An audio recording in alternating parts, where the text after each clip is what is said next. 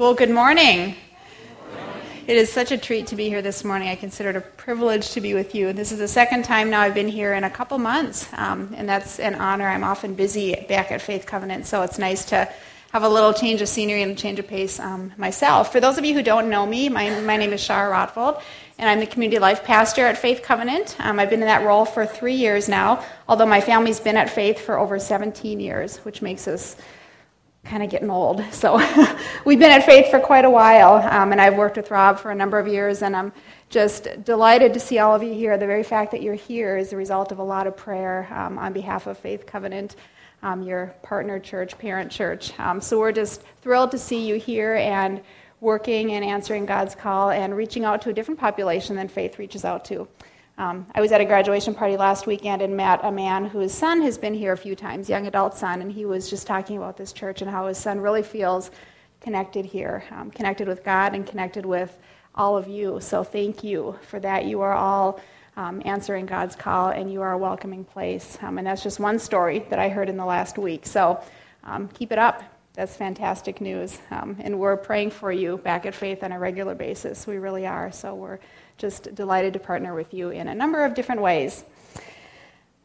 We have an important topic to discuss this morning. This is one that's near and dear to my heart. We're going to be talking about parenting. As Rob was saying earlier, this is the third in a family life series that you've been talking about, and what an applicable thing to everyone in the room. Families and life and kind of doing life together with people is central to all of us. Before we get started, though, I need to acknowledge a few things. First of all, I know that not everyone sitting here today is a parent. And for some of you, that may be a painful thing. You may have suffered through some infertility for a long time, or maybe you've lost a child. As a mom who's got 2 kids waiting for me in heaven, I can relate to a little bit of that pain. So that's the reality for some of you. Maybe this comes at a difficult time for some of you. Maybe some of you are raising some children that are really tough to raise right now for a variety of different reasons. Maybe parenting is kind of something that you just cringe at and go, oh, that's really a difficult thing, a painful thing right now, maybe even heartbreaking. Others of you might find yourself still struggling to heal from wounds that were inflicted from the hands or the mouth of your own parents as a child. Maybe those memories leave the word parent, mother or father, a sour or maybe even bitter taste in your mouth. Yet at the same time, there are a number of you here today who, with great joy, wear the title mom or dad or grandparent. So there's just an acknowledgement that there's a huge mix of people even in this small room this morning. So wherever you're at today, that's okay. God's got something to say, and it applies to all of us in different ways maybe. Just realize this is a topic that we all share in common, although it might look a little differently. The fact that you're here today in the presence of God and in the presence of this group of believers means that you're part of a family. You're part of God's family. You're part of this family. You're part of a church family somewhere. And as simple as or as complicated as it might be for you, 2 people did come together at some point to bring you into this world. They may or may not have raised you. They may or may not have parented you, but somebody did. And those people may or may not have shown the love of Christ to you, but somebody did. Or at the very least, you're here today because you're looking for that love, and that's a great thing.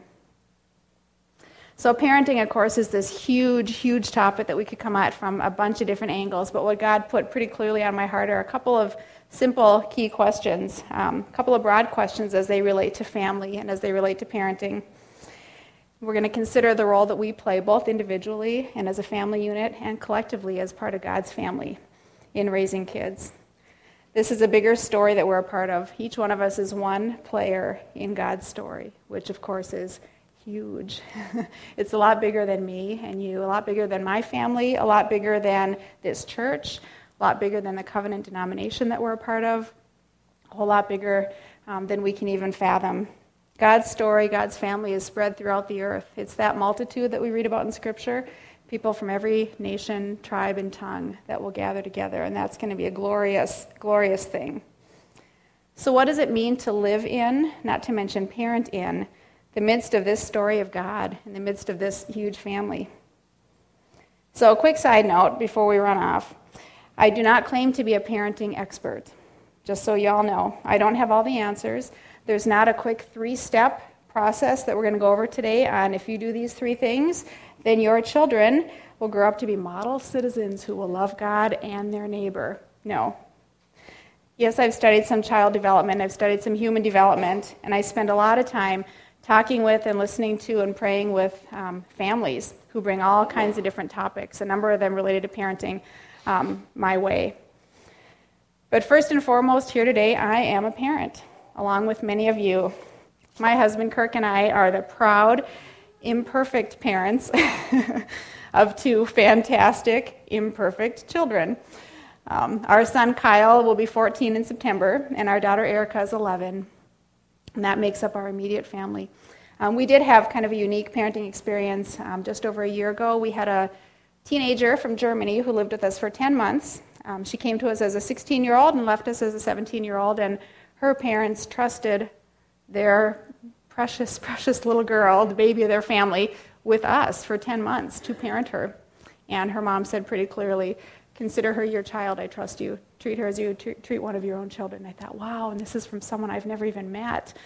So we had a fantastic year. She was actually just back in June for a 12-day visit, and her folks joined her for 5 of those days in our home, which was a huge blessing for us to meet the parents of this young lady who's so dear to us now. So here's why I'm not an expert, because kids are different. My kids are different than your kids. Families are different. Parents are different. What I can speak to with a little bit of expertise is my children.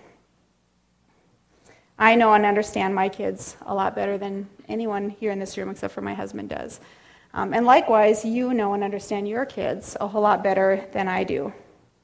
Now, it is important that we're wise to read and to study and to seek the wise counsel of a godly therapist sometimes, or someone who understands child development or family systems better than we do. This helps us keep a fresh, non-emotional perspective, especially when things might get a little bumpy in the road. And it's very true that we need each other, that it takes more than 2 people to raise a child, and that all of us parents need all the support and prayer we can get. But we need to remember that we are generally the expert on our children.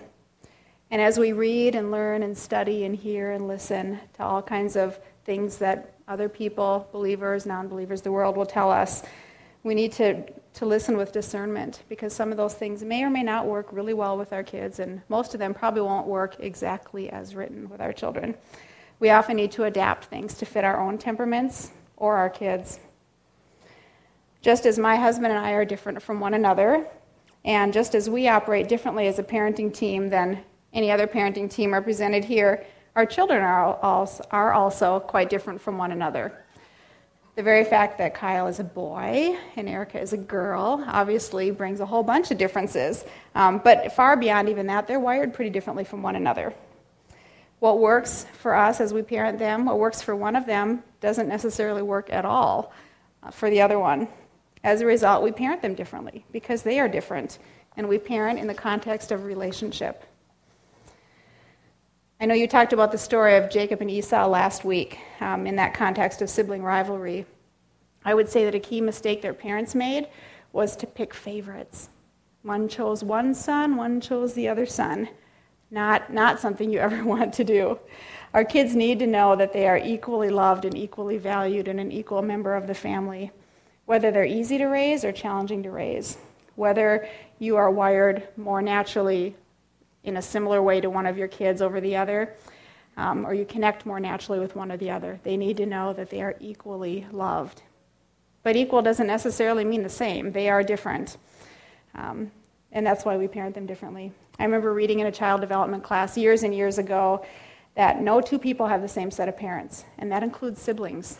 For that very reason, that's when we need to treasure each of our kids for the unique creation that they are. So we're going to discuss 2 really broad questions this morning. We'll at least get the wheel spinning. The first question is why? Why do we parent? Why do we as humans and as followers of Jesus choose to have children? Well, the first answer to that question is pretty easy, and we read it right away in Genesis 1, beginning in verse 26. We read, "Then God said, 'Let us make man in our image, in our likeness, and let them rule over the fish of the sea and the birds of the air, over the livestock, over all the earth, and over all the creatures that move along the ground.' So God created man in his own image. In the image of God, he created him. Male and female, he created them. God blessed them and said to them, "Be fruitful and increase in number. Fill the earth and subdue it. Rule over the fish of the sea and the birds of the air and over every living creature that moves on the ground. Be fruitful and increase in number." That means have children. So we're charged from the very beginning, we read, with the awesome and very practical tasks of reproducing, having children, and caring for God's creation, tending to it, subduing it. And it takes a multitude to accomplish that task. Now, this task looks and acts very differently today in 2011 than it did in the beginning or even 100 years ago. We know that for much of human history, people were either nomadic hunters or they were farmers, literally living off the land in one way or another. And it literally took a large household just to survive in that way. Even in my own family history, as recent as my grandmother, who was one of 16 children raised on a farm in northern Minnesota, it took a bunch of kids to tend to the land, to subdue that land. Very practical. But I'm guessing that nobody in this room, if I may be so bold, is living solely off the land and very practically needs a slew of kids to help with that. Our culture is different than it was. So how does that affect or influence our reasons for having children? Certainly there's more to having children than just survival. So to wrestle a little deeper with this first question, I'm going to share an excerpt from a beautiful paper that comes from our denomination. It's called A Theology of the Child, and I've got a bunch of copies on the back. If any of you is interested in reading it in its entirety, you can grab it on your way out. I'm not going to read it in its entirety to you today. I came across this paper a few years ago, and I am blessed to be able to walk alongside young families at Faith Covenant who are choosing to either baptize or dedicate one of their little ones, and I share this paper with each one of them. I just think it's a beautiful way of capturing the biblical purpose for having children. So the author asks a question early on in this paper, and I'm going to ask the same question of you, and it's not rhetorical, meaning I'm going to want you to verbalize some answers here. So the question is, and it should be up here, what reason would you give why one should be willing to have children? That's a direct quote from him. I would say, why do we have children? What are some reasons?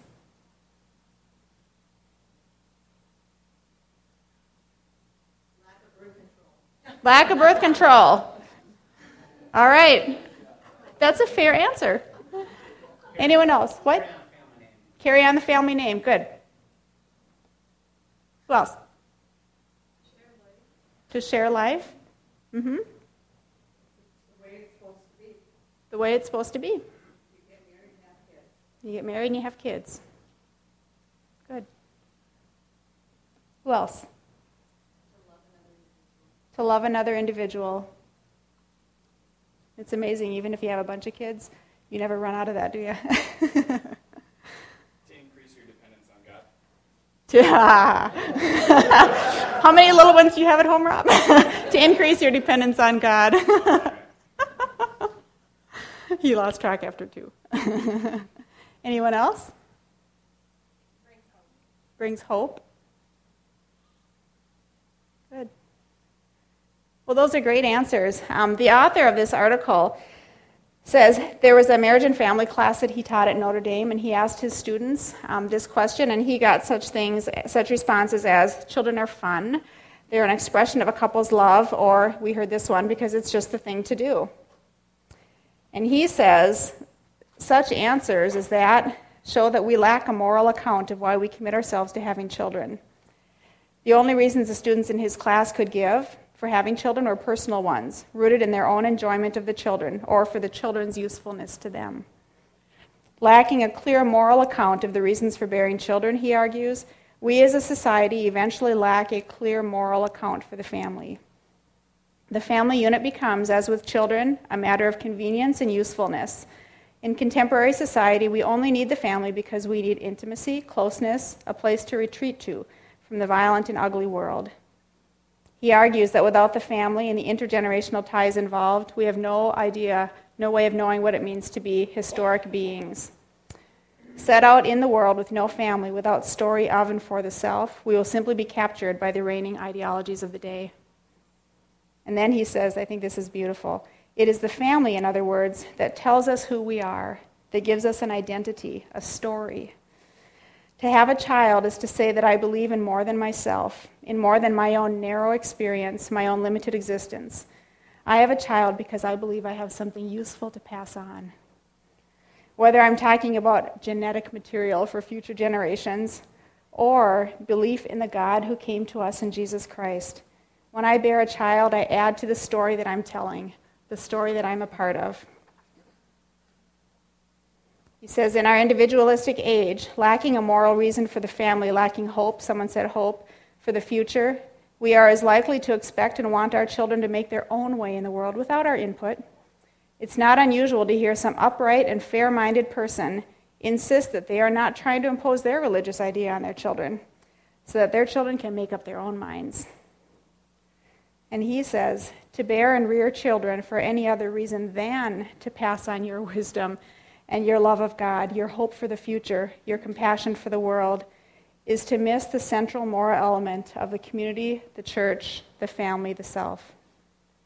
The church says to the Christian parents, your child does not belong just to you. It belongs first of all to God. It also belongs to the whole community. It belongs not just to the community in this location or even in this time. It belongs to the community of God's people that's been in God's mind for all of eternity. And he closes here by saying Christians were not called to have children, assured that their children were going to be lovely people, nice folks to be with. Rather, these people were called to marriage and to having children as their obligation. For their children were the pledge to be a community, formed by the conviction that, in spite of evidence to the contrary, God rules this world. I just think that's beautiful. This paper was written, it addresses baptism and dedication of babies, but I think that's a beautiful, beautiful picture of children and family and God's story. Children who grow up learning God's story and his word increase the odds that God's story continues. If you don't know the story, you can't pass it along and continue it.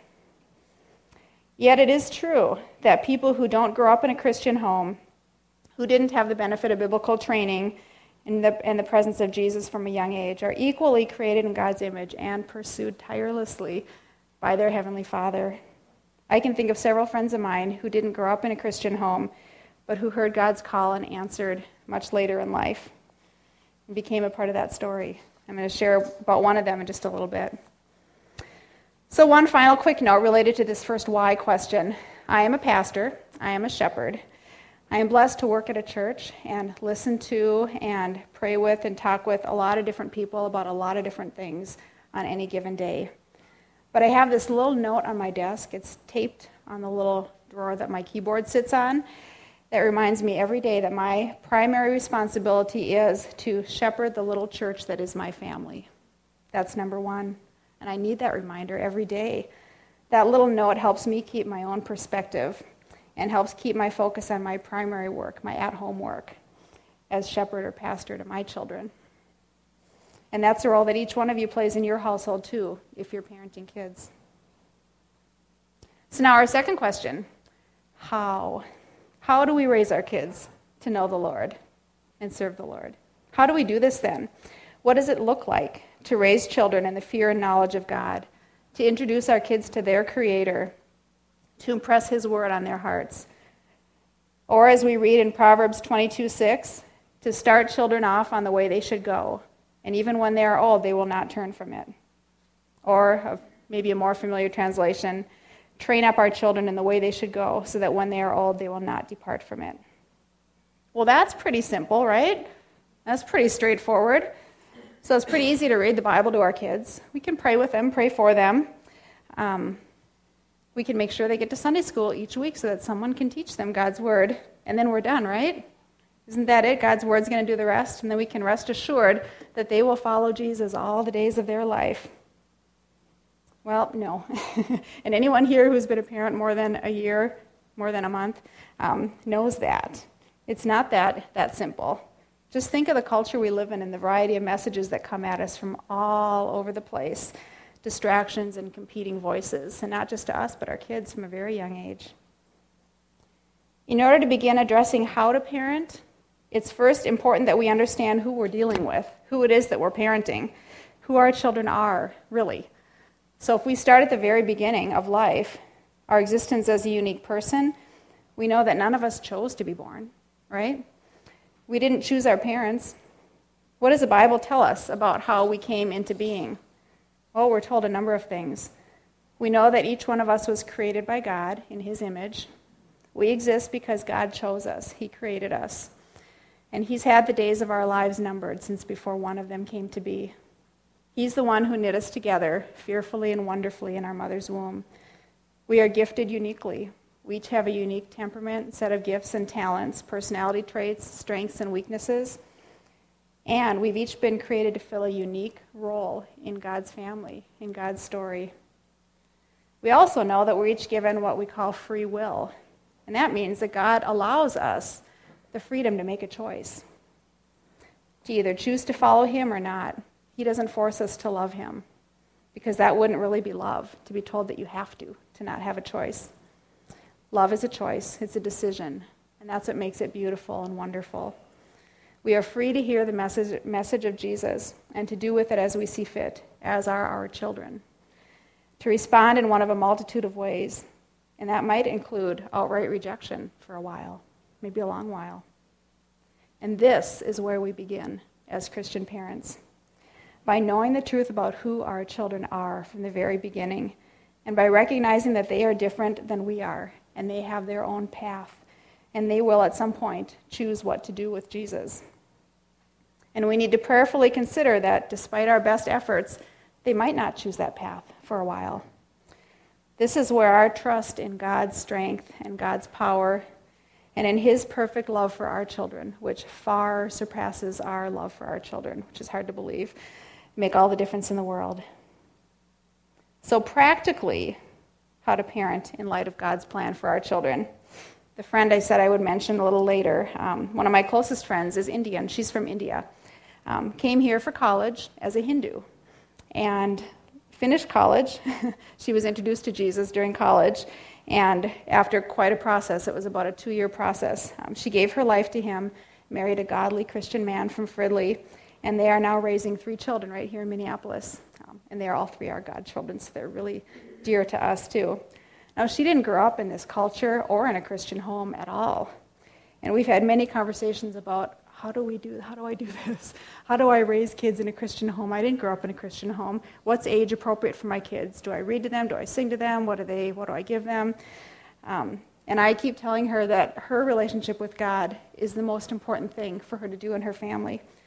Her kids need to see and hear the difference that God makes in her life daily in the most practical ways. The other stuff like church and Sunday school and prayer and Bibles and music, those are all really important. But their daily life at home is key to the kids. And it's that daily life that God talks about in Deuteronomy 6, where he says, "These commandments that I give you today are to be upon your hearts. Impress them on your children. Talk about them when you sit at home and when you walk along the road, when you lie down and when you get up. Tie them as symbols on your hands and bind them on your foreheads. Write them on the doorframes of your houses and your gates." And a little further on in that same chapter, beginning in verse 20, we read that, "In the future, when your son asks you, 'What is the meaning of the stipulation, decrees, and laws that the Lord our God has commanded you?' you tell him, 'We were slaves of Pharaoh in Egypt.'" And then the story goes on, and the parent tells the story, the history of God and his people. Do you see what's happening here? How does that parent respond to the why question his son asks him? He begins by telling the story, telling the history, by remembering God's work in the lives of his people, to make sure that that history does not die, ensuring that the story continues to be told and continues to be added to. Because even though the Bible is complete as written, God's story is not done. It's being written every single day through my life and through your life and through the lives of your children, grandchildren, and the generations to come. Now, I don't know about you, but you can see that I don't have God's word tied on my hands or bound on my forehead. And if you came to our house, you wouldn't see God's word written on our door frames or the 3 gates in our backyard. We do have a plaque above the front door, though, that reminds us to honor God in our home. But that's not the point. Even if we did have God's word literally written all over the place, this alone would not introduce Jesus to our children. Our children need to see in our relationship with God how it affects our practical lives. They say that more is caught than taught. You've heard that. And I have certainly found that to be true.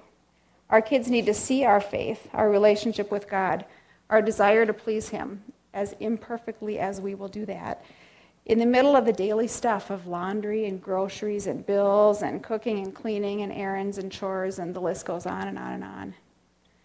We need to know that our kids are watching us. They're listening in the middle of all those mundane tasks of life all the time, and they're picking up our attitudes, not just what we're saying, what we're not saying too. They're noticing and listening. Now, at first glance, that's a daunting, maybe even frightening thing to consider, but it's just plain real life. And through all of that, our kids are learning. Their values and their worldview are being formed. They say that a child's values are largely established by age 3, values, and that your worldview is largely established by 13. Wow. Isn't that something? So does that mean that's all that's left for me to talk to my 13-year-old about is how to practically live on his own, how to do his own laundry, how to pay his own bills, how to do some minor home repairs and cook? No, that's not what that says. What I read in that is that the reality that by age 13, a child's brain is well developed enough that he or she is able to pick up on subtleties, to read between the lines, to pick up on moods and nonverbals, to have enough cues to begin to respond to the more complicated things in life on his or her own, independently from his or her parents generating opinions. No, our work as parents is by no means done when they reach their teenage years. In fact, from what I hear from friends who have children who have grown and gone and married and are raising their own children, the work of parent is never done. It just changes, and it has to change. You've heard this, that the practical goal of parenting is to give your children roots and then to give them wings. To do our best to give them the skills and the values, the encouragement, those tasky training things, the emotional support, and the confidence they need to live on their own. Most important of all, I believe, is to teach them to transfer their dependence from us as their earthly parents to God as their heavenly parent. Because we're not always going to be with them. That's not possible. But God will always be with them. Wherever our kids go, wherever we go, God is there. Wherever they're headed, God has been there. He is their rock and their redeemer, the solid foundation for their lives long after they leave the nest. So as we close this morning, it's important to remember that our children don't really belong to us. They're not really ours. They're God's most precious gifts that He has entrusted us with for a time. But they belong to Him. And He will pursue them in the most personal, intimate way until they draw their last breath, and only He knows that date. As we raise our kids, our key focus needs to remain on our relationship with God, and then on our relationship with our spouse if we're married. And it's in that context, in that story, that we raise kids. So to those of you who are joyfully raising young children, stay humble, stay connected with God and with other believers. Know that you're going to make mistakes along the way, and be quick to ask God and your children for forgiveness as needed. Keep looking to God daily for strength and wisdom, and hold on to your precious ones loosely, remembering who they belong to and allowing God space to work in their lives and to move in their lives. And if parenting is a painful, dreadful experience right now, stay connected with God and other believers. Seek wise counsel as needed. Stay on your knees. And know that you can trust your God and their God to work in their lives. And you can ask God to bring someone into your child's life, if that's the case, that he or she trusts, who will speak truth and life into your child. And if you're not a parent right now, there's a pretty good chance you will be at some point. But if not, you're equally a part of God's family, and your story and your example are a valuable part of the community that you're a part of. And to all of us here today, we can praise God for this life that He's given us, for these days that He's had numbered from the beginning, for the fact that you're here today, for the story that he's continuing to write through your life and through mine. And ask him to help you deepen your daily walk with him, your dependence on him. And I pray that the fact that we are all, every one of us, created in his image, will make a profound impact on how you walk in life in relationship with other people, whether they know their Creator yet or not. Let's pray. Creator God, Father God, you are the lover of our souls. You are the one who chose us from the very beginning, Lord, and we are in awe of that, of the fact that you chose us, Lord, to carry on your name and to carry on your story and to ensure that your life and your truth and your hope in this world do not die. God, I pray that you'll give us courage to do that in the context of parenting, that you'll give us courage, Lord, to tell our story to our children and to tell your story to our children. And give us also, Lord, the faith in you to hold them loosely and to trust you as you write their story with them. Father, we give you the rest of this day. May you be glorified today, Lord, through our lives. In Jesus' name, amen.